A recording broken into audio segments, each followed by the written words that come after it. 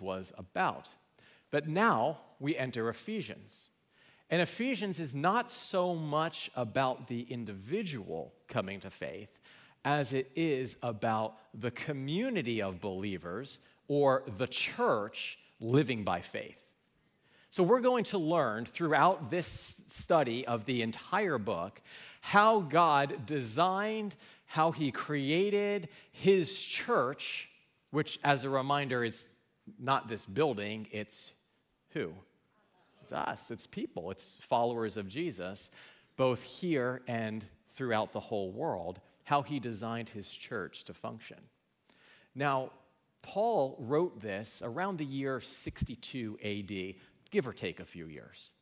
He wrote it while he was in prison in Rome. It's one of what we know today as his prison epistles. So he wrote this while in Rome, and he wrote it specifically to the believers who lived in the city of Ephesus. Now, I have a map I want to show you to kind of just give us a geographical idea of where in the world all this is taking. You can see the balloon marker there, and that is the ancient city of Ephesus in what is today modern-day Turkey.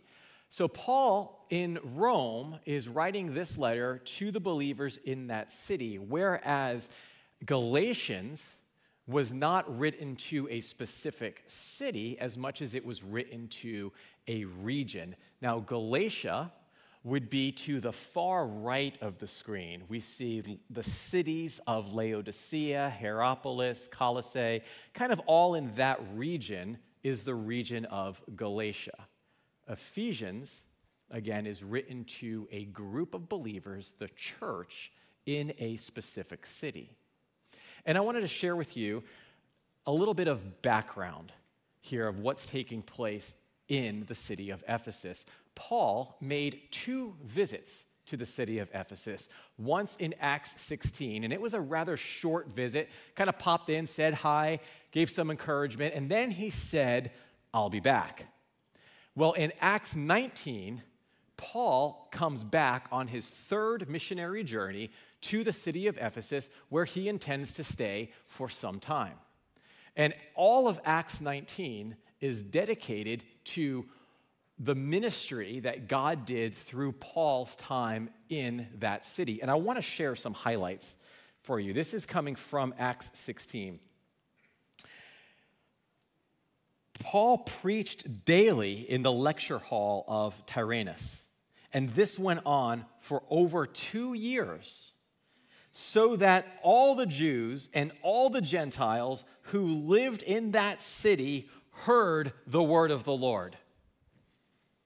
And God did extraordinary miracles through Paul. I find that interesting, that there is a daily preaching of the word of God so that every person in the city heard the word of God, and then God did extraordinary miracles through that. Listen what happens next. The name of the Lord Jesus was held in high honor, and many of those who believed now came and openly confessed what they had done. And a number who had practiced sorcery brought their scrolls together and burned them publicly. And the word of the Lord in this way spread widely and grew in power. Friends, the preaching of the word of God consistently and faithfully by one man in one city brought revival. And if God can do that then, what can God do today with this group of people in this city, with you and I, to commit ourselves to the faithful preaching and living out of God's word? God wants to use you. He is not done with you. He is not done with the work that he wants to do here in this city of Melbourne, Palm Bay, Florida. He is not done with what he wants to do in Brevard County, in this nation, and to the ends of the earth. But he is looking, just as he did with Paul, for people in this room who are willing to say, God, use me. Are you usable today? Because God, I believe, wants to do immeasurably more than we could ever ask or imagine through your life, through the preaching of the gospel. We're going to see today, as we begin our study through the first 14 verses of chapter 1, that Paul builds a foundation for us to live life from. And it's a foundation of blessings. And they're not necessarily the blessings that we might think of when we think of the word blessings. These are spiritual blessings. That our lives, that the church would understand that God has blessed us in the heavenly realms, and as a basis of those blessings, that we would live effective lives for him today. We're going to learn 4 spiritual blessings that God blesses you and I with. Let's pray one more time. Father, as we begin now our study through your word, God, we first and foremost, we recognize that it is the word of God. And it is your word that has power. It's not my words, it's your words that have the power. So God, we pray that our hearts and our minds would be open to your word this morning. God, we pray for your presence in this place, in the commons, in the living rooms of those who are watching online and wherever they are. We gather in the name of Jesus, and Lord, we expect you and invite you to do great things. So God, would you speak to us today? Would you open our hearts as we open your word? God, I pray just for your own anointing, Lord, just over this teaching, over my lips. Pray for humility. We pray for your grace to go forward. In Jesus' name, amen. If you have your Bibles, would you turn with me to Ephesians chapter 1. We begin in verse 1, Paul, an apostle of Christ Jesus by the will of God, to God's holy people in Ephesus, the faithful in Christ Jesus, grace and peace to you from God our Father and the Lord Jesus Christ. Verse 3, praise be to God and Father of our Lord Jesus Christ, who has blessed us in the heavenly realms with every spiritual blessing in Christ. Do you know today God blesses you and I spiritually? You see, Paul's readers, the recipients of this letter, they were both Jew and Gentile. And specifically the Jewish readers, the Jewish recipients, would have understood blessings from God to be primarily material. That God would, if they were obedient to God's law and God's commands, that God would bless them materially. And is it true that God blesses us materially? Does God give us material blessings? Oh, he absolutely does. Many, but Jesus specifically mentions, don't be anxious about your food. And he says, don't worry about your clothing. He doesn't say anything about fashion, but he just says, don't worry about clothing. So he does promise some material blessings. But the Old Testament blessings were primarily material. The New Testament blessings are primarily spiritual. We do not negate the promises and the blessings of the Old Testament, but we live in the New Testament age. So our focus, our hope, and our expectation is on the spiritual blessings that God promises his people. Think of it like this. Your car, hopefully, not sure after Wednesday, has a windshield.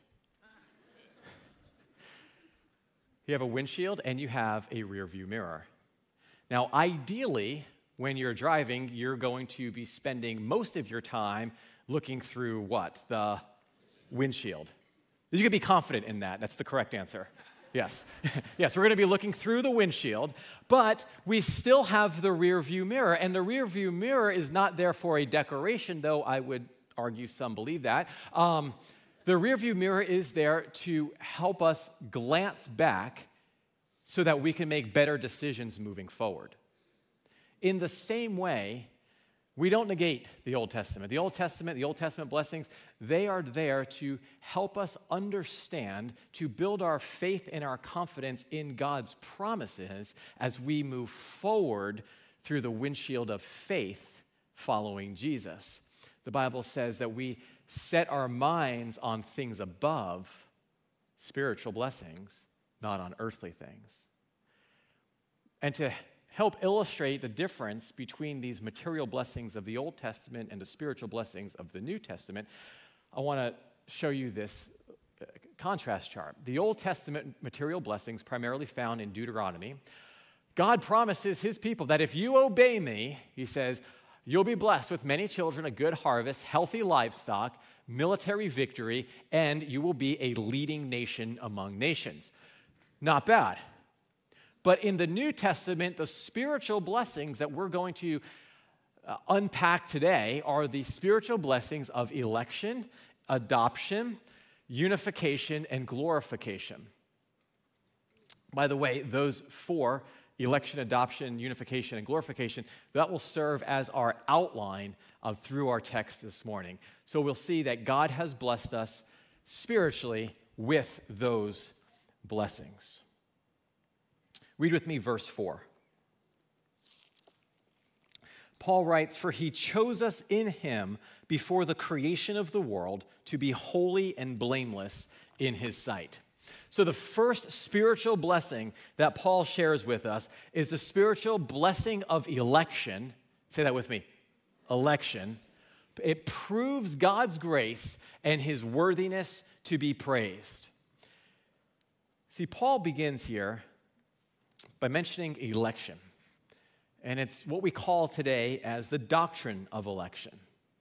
It's been said if you try and explain election, you might lose your mind.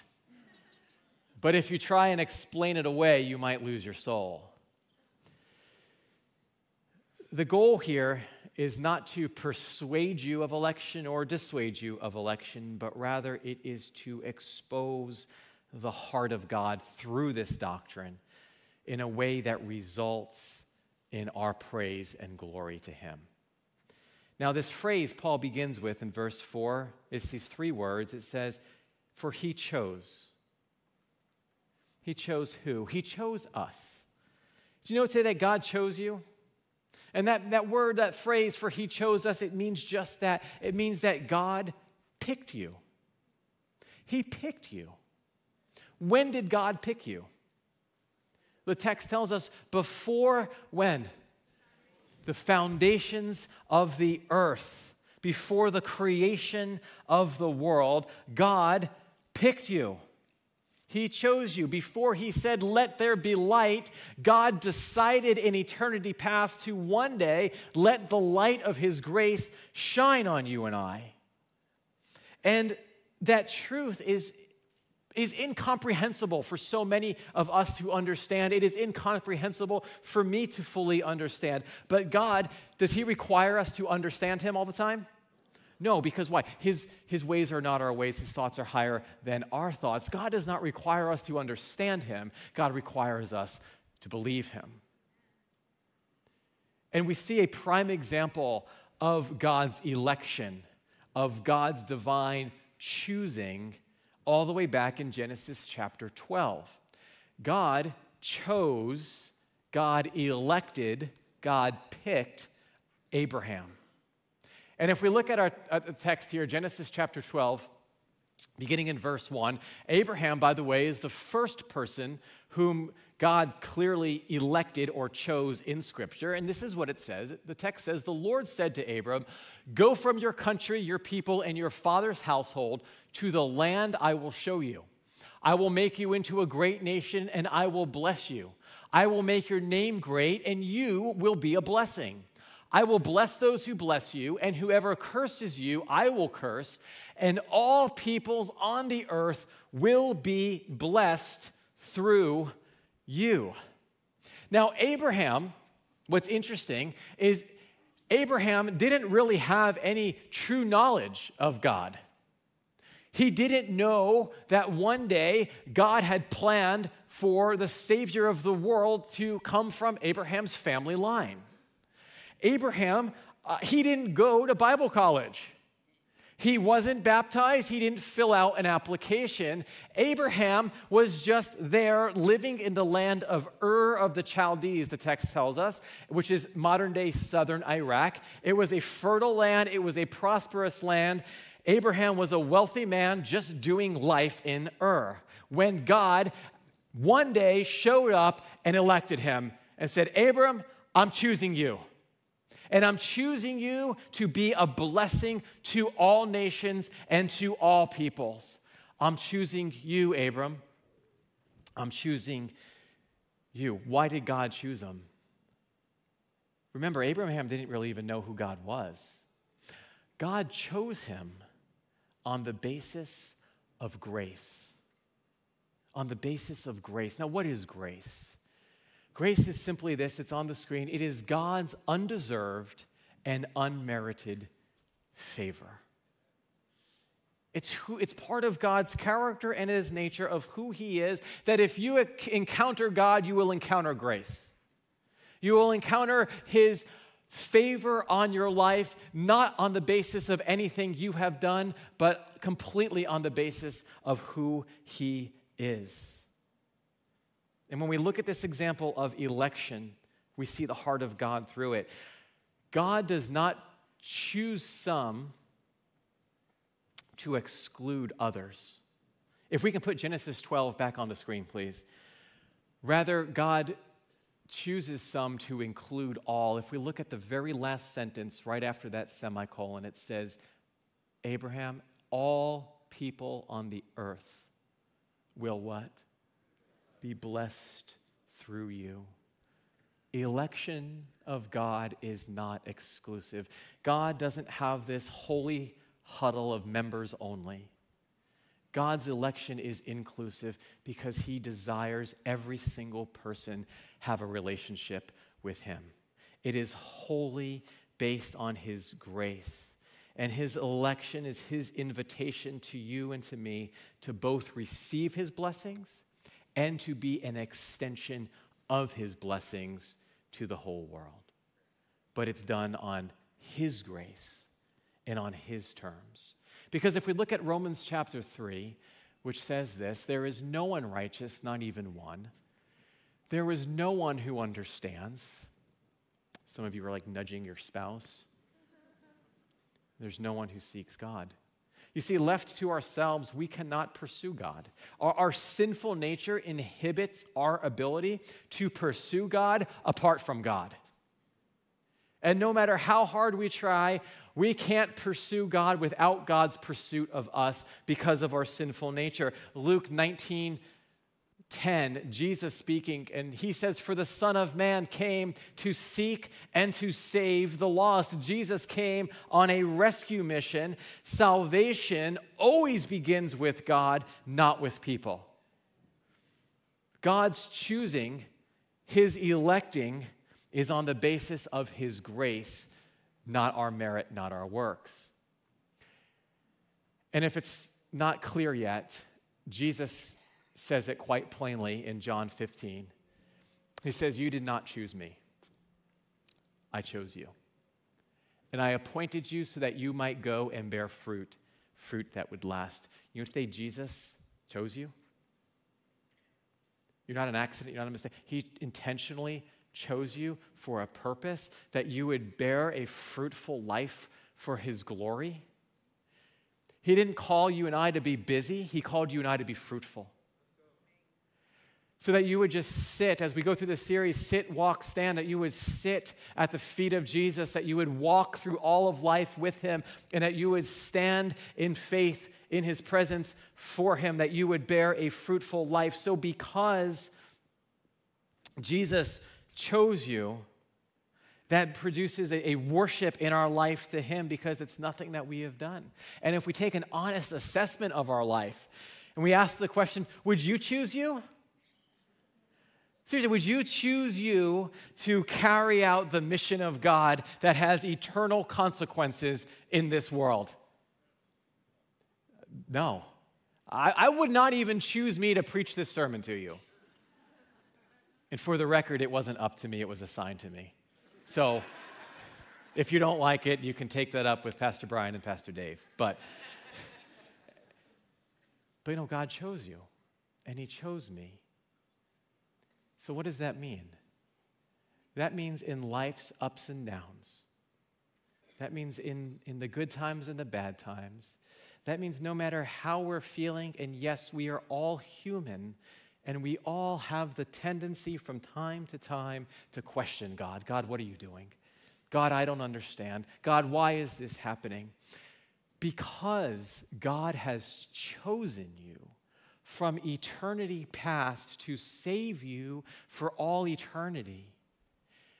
Therefore, our willingness to praise God in the moment does not define God's worthiness to be praised. Our willingness to praise God does not define his worthiness to be praised because he chose you. And that produces worship in our life to him. And maybe you're thinking, well, if God chose me, then isn't that a violation of my free will? After all, didn't I say yes to God, raise my hand and pray the prayer? And the answer to that is yes, you did. You made the free will choice to accept Christ, but only because he first chose you. Look with me at Jeremiah 1:5. Before I formed you in the womb, God says, I knew you. Before you were born, I set you apart and I appointed you as a prophet to the nations. God chose Jeremiah before he was even born. Look with me again at another verse, 2 Timothy. He saved us and called us to a holy life, not because of anything we have done, but because of his own purpose and what? Grace. This grace was given us in Christ Jesus before the beginning of time, but it has now been revealed through the appearing of our Savior, Christ Jesus. And last but not least, Revelation 13:8, all who dwell on the earth will worship the beast.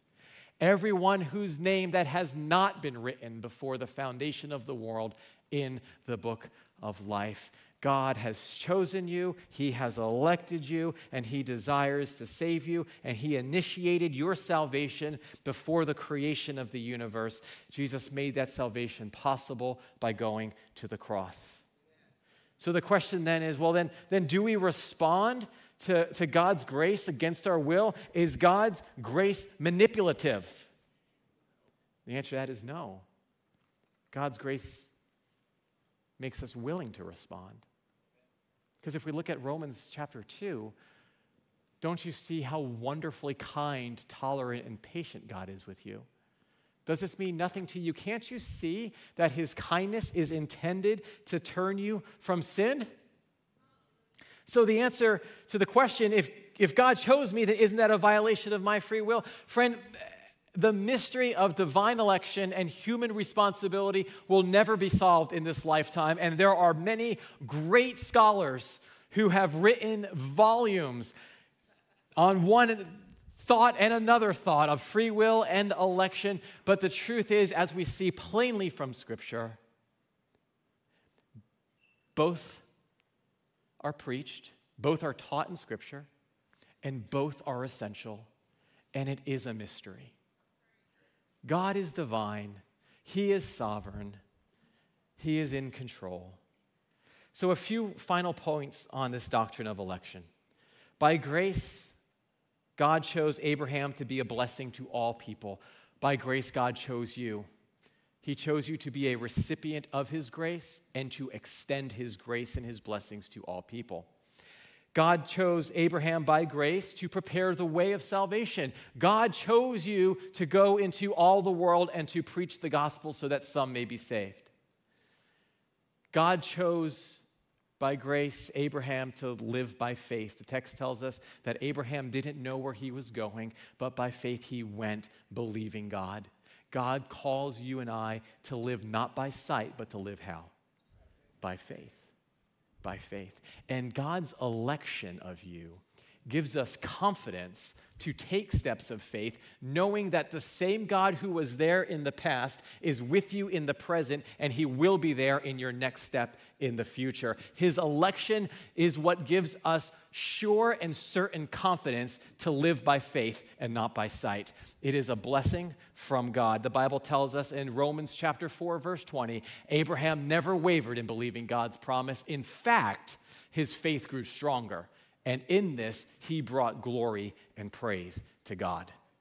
So the spiritual blessing of election, it proves God's grace and his worthiness to be praised.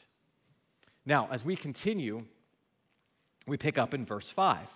for the second spiritual blessing. The text says, in love, he predestined us for adoption to sonship through Jesus Christ in accordance with his pleasure and will, to the praise of his glorious grace, which he has freely given us in the one he loves. In him we have redemption through his blood, the forgiveness of sins in accordance with the riches of God's grace that he has lavished on us. So the second spiritual blessing is the spiritual blessing of adoption, reveals God's heart and our present standing. Adoption reveals God's heart and our present standing. Now, in addition to the buzz that word election can sometimes cause, we're faced with another buzzword in Christianity: predestination.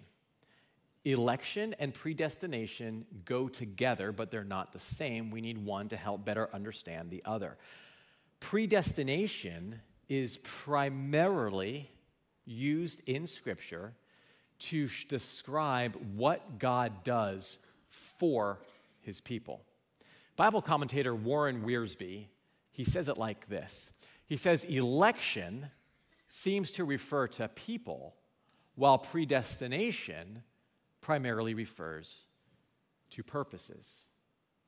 So as we read earlier in Jeremiah, God predestined Jeremiah to be a prophet. God's purpose for Jeremiah was that he would be a prophet. Did you know today that God has a purpose for your life?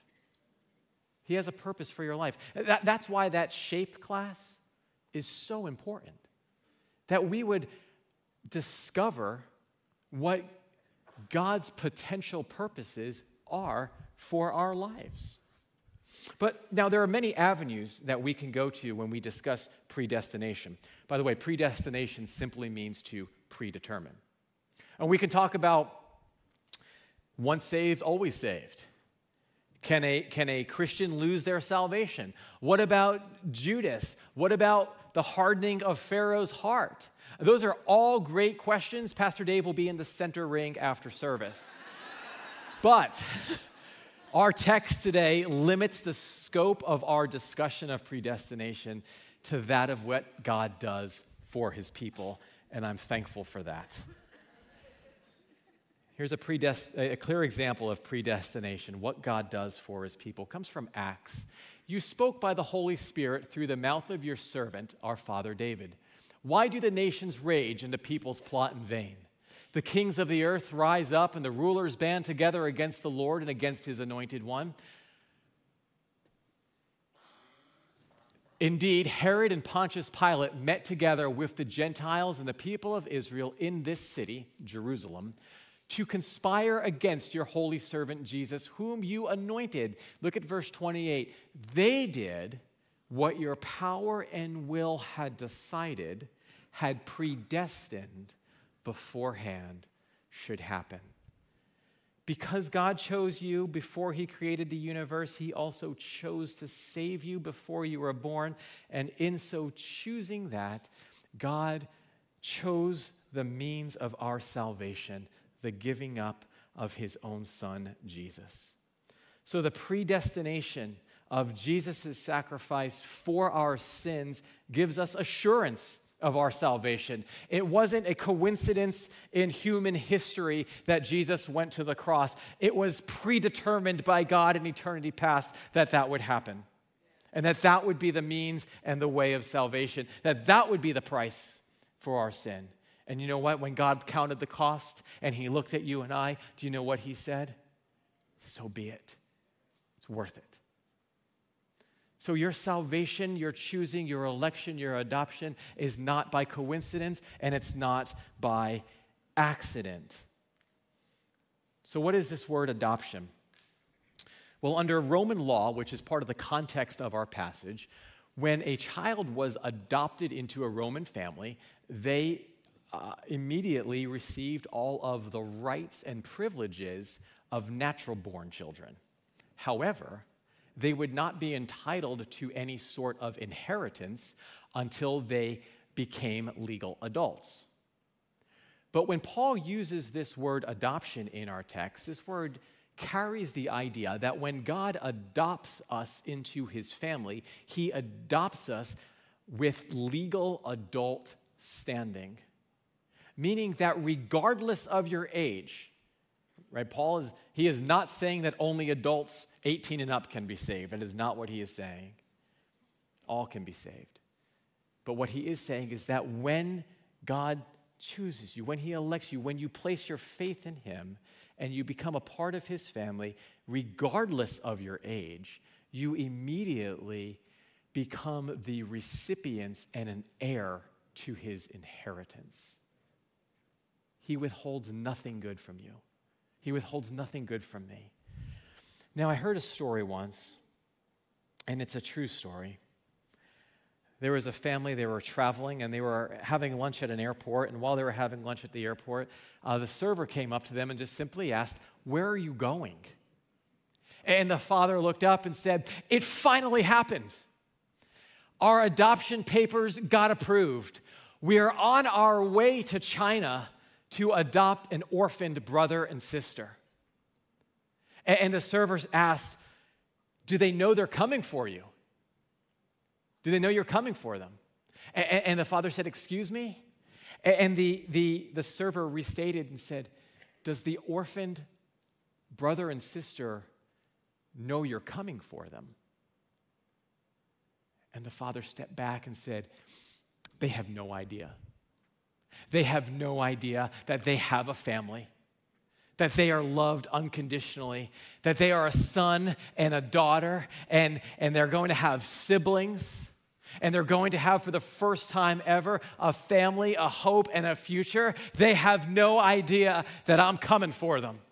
But I have adopted them, and they are my children." Did you know today that's God the Father's heart for you and I? He is coming for you, and some of you don't even know he's coming for you, but today the Bible says is the day of salvation. And he is coming for you, and he does give you a hope. He does give you a future. He does give you a faith family. He does love you unconditionally, and he will bless you into heavenly realms with every spiritual blessing, holding nothing back from his children. That's our God. That's his heart. That's adoption. So how does one get adopted? Verse 7 tells us adoption comes by way of redemption.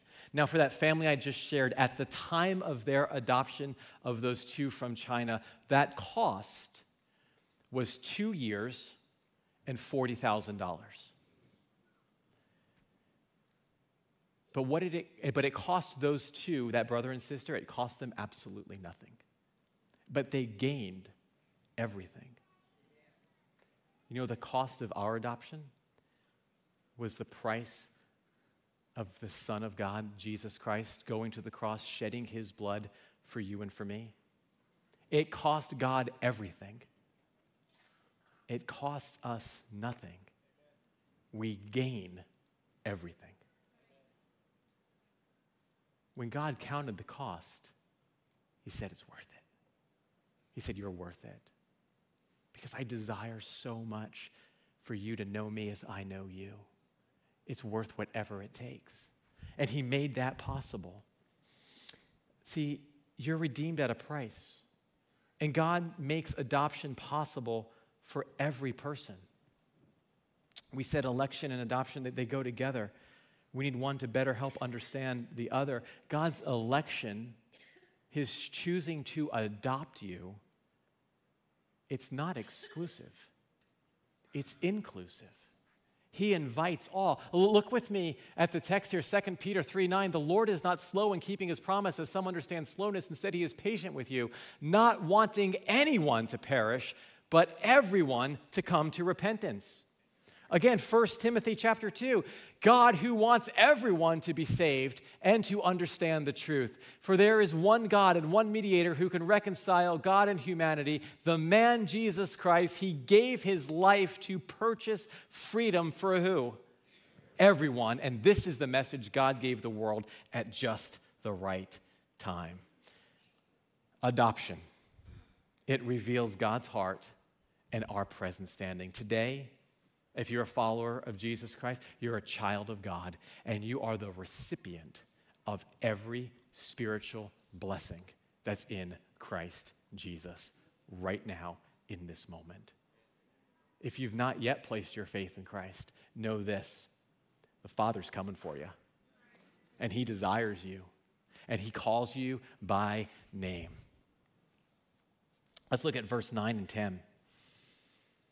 It says, with all wisdom and understanding, he made known to us the mystery of his will according to his good pleasure, which he purposed in Christ to be put into effect when the times reach their fulfillment, to bring unity to all things in heaven and on earth under Christ.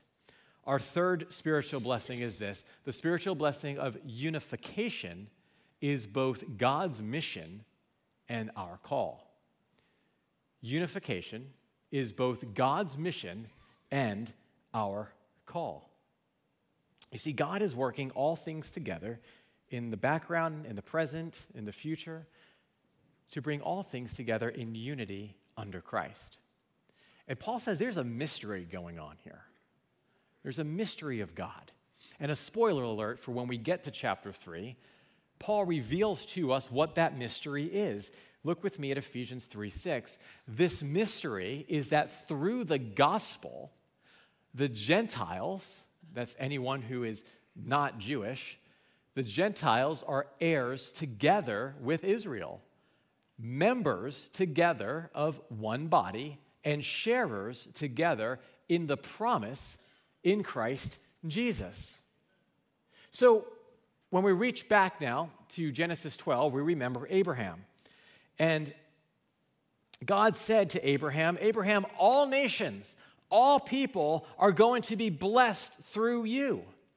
And the death of Jesus made that promise possible. Paul declares it there in chapter 3, verse 6, that salvation is made possible through every person and comes by way of Jesus' penalty price that he paid on the cross and by the preaching of the gospel.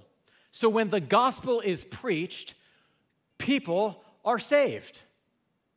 That's what happened in Ephesus. Remember, Paul preached every day. He preached the gospel for 2 years, and God used one man's faithful preaching of the gospel to bring revival in that city. It says everyone knew the word of the Lord. It grew in power. So, while God is sovereign and he elects, he also partners with you and I, with his children, with his people, to bring about his will, his way of salvation to the ends of the earth. Read with me in Romans 10. Romans 10 says, there's no difference between Jew and Gentile. The same Lord is Lord of all and richly blesses all who call on him.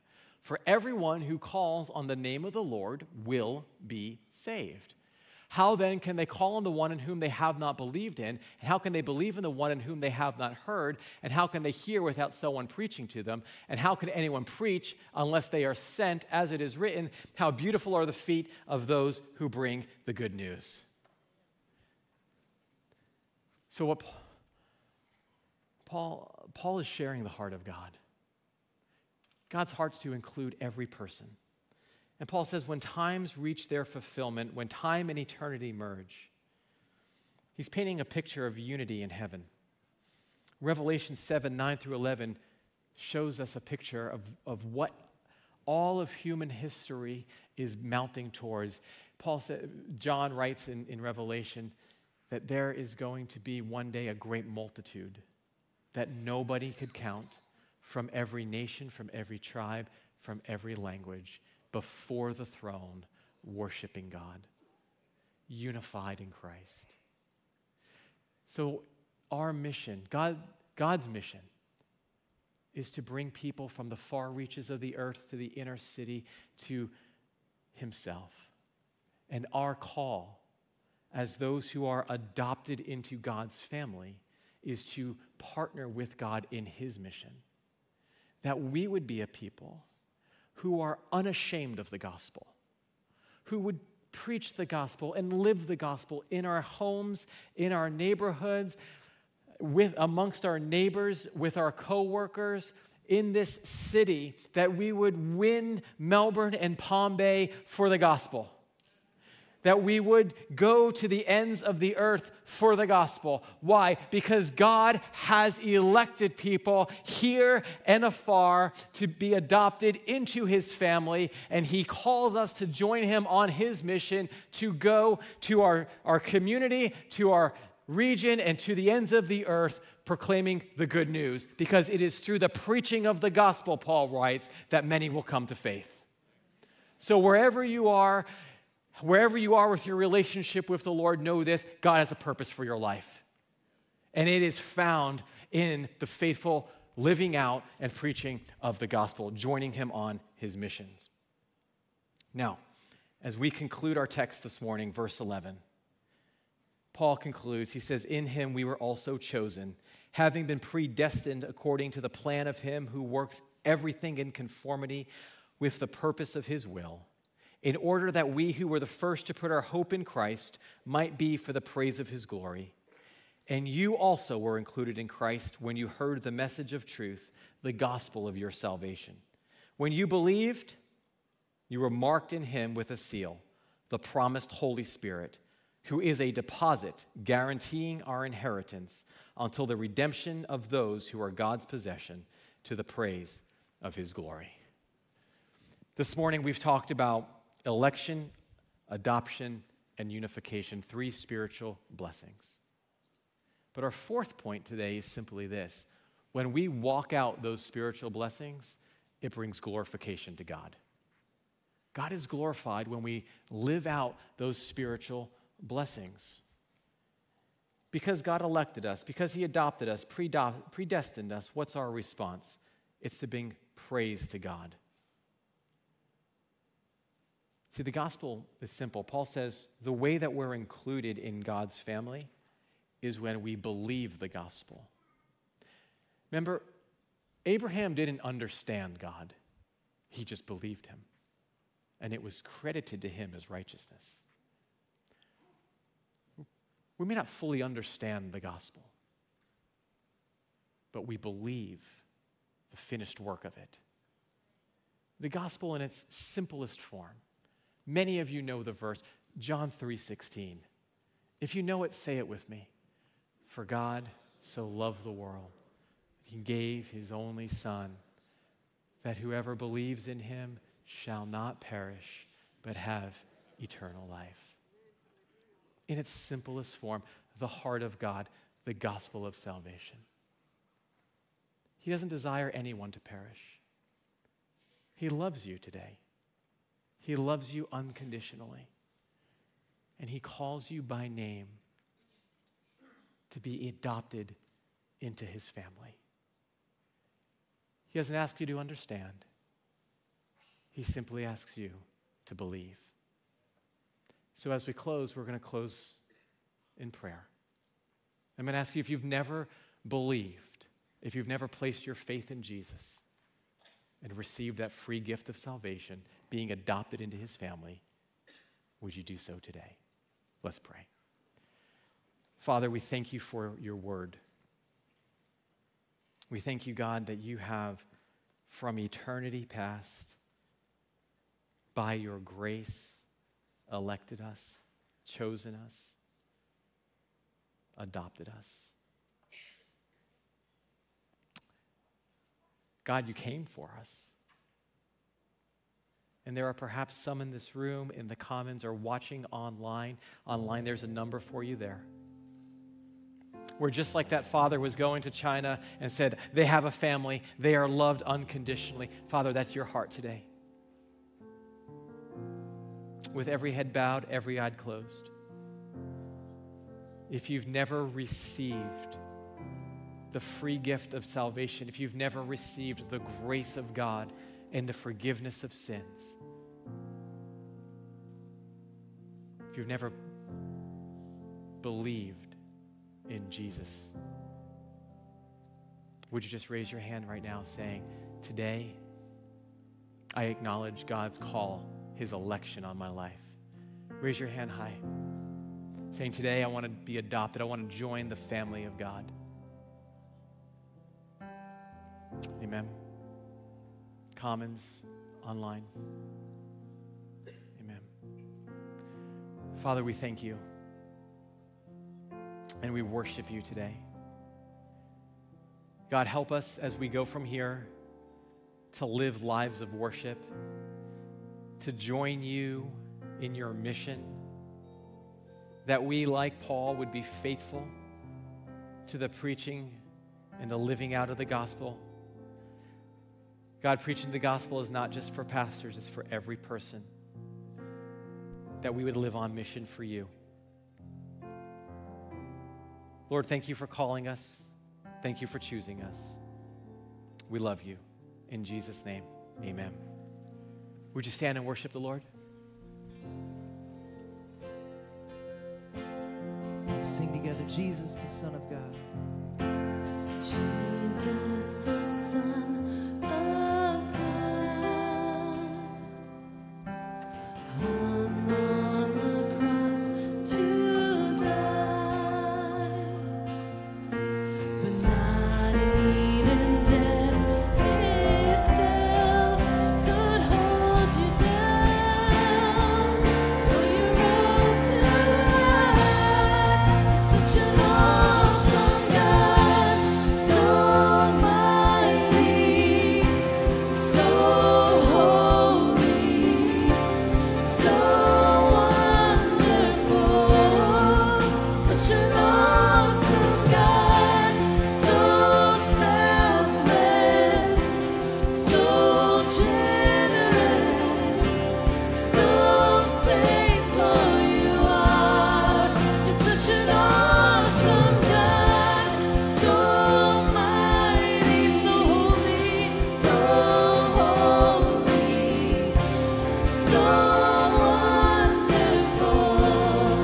You're such an awesome God, so selfless, so generous, so faithful you are. Amen. Amen. Amen. So faithful is our God. Church, we love you. You, thank you so much for joining us. We love you. We support you. We believe in you. And as we go from here, Genesis 12 tells us that Abraham, he didn't know where he was going. Maybe some of you don't know where you're going from here. But Abraham believed God, and God directed his steps. So wherever you go, go following Jesus, looking forward through the windshield of faith. And as Abraham did, he looked forward to a city whose architect and builder is God. Go forward in faith. We love you. If you raised your hand for salvation or have prayer needs, we have an incredible prayer team. Come on up front after service. I'd love to meet you. I'd love to pray with you. If you're new to Calvary or have questions about the church or how to get connected, I want to invite you to go to our center ring there, new to Calvary. Some of our pastors there and ministry leaders are there. We want to meet you. We want to help you get connected. Remind you of the SHAPE class starting next week, that you would discover how God wired you in this generation to serve him. And last but not least, we thank you for your faithful giving and your generosity in partnering not just with CCM, but you're partnering with the mission of God to the proclamation of the gospel to the ends of the earth. So we thank you for your faithful giving. Church, we love you, and we will see you at prayer tomorrow and on Wednesday. God bless you.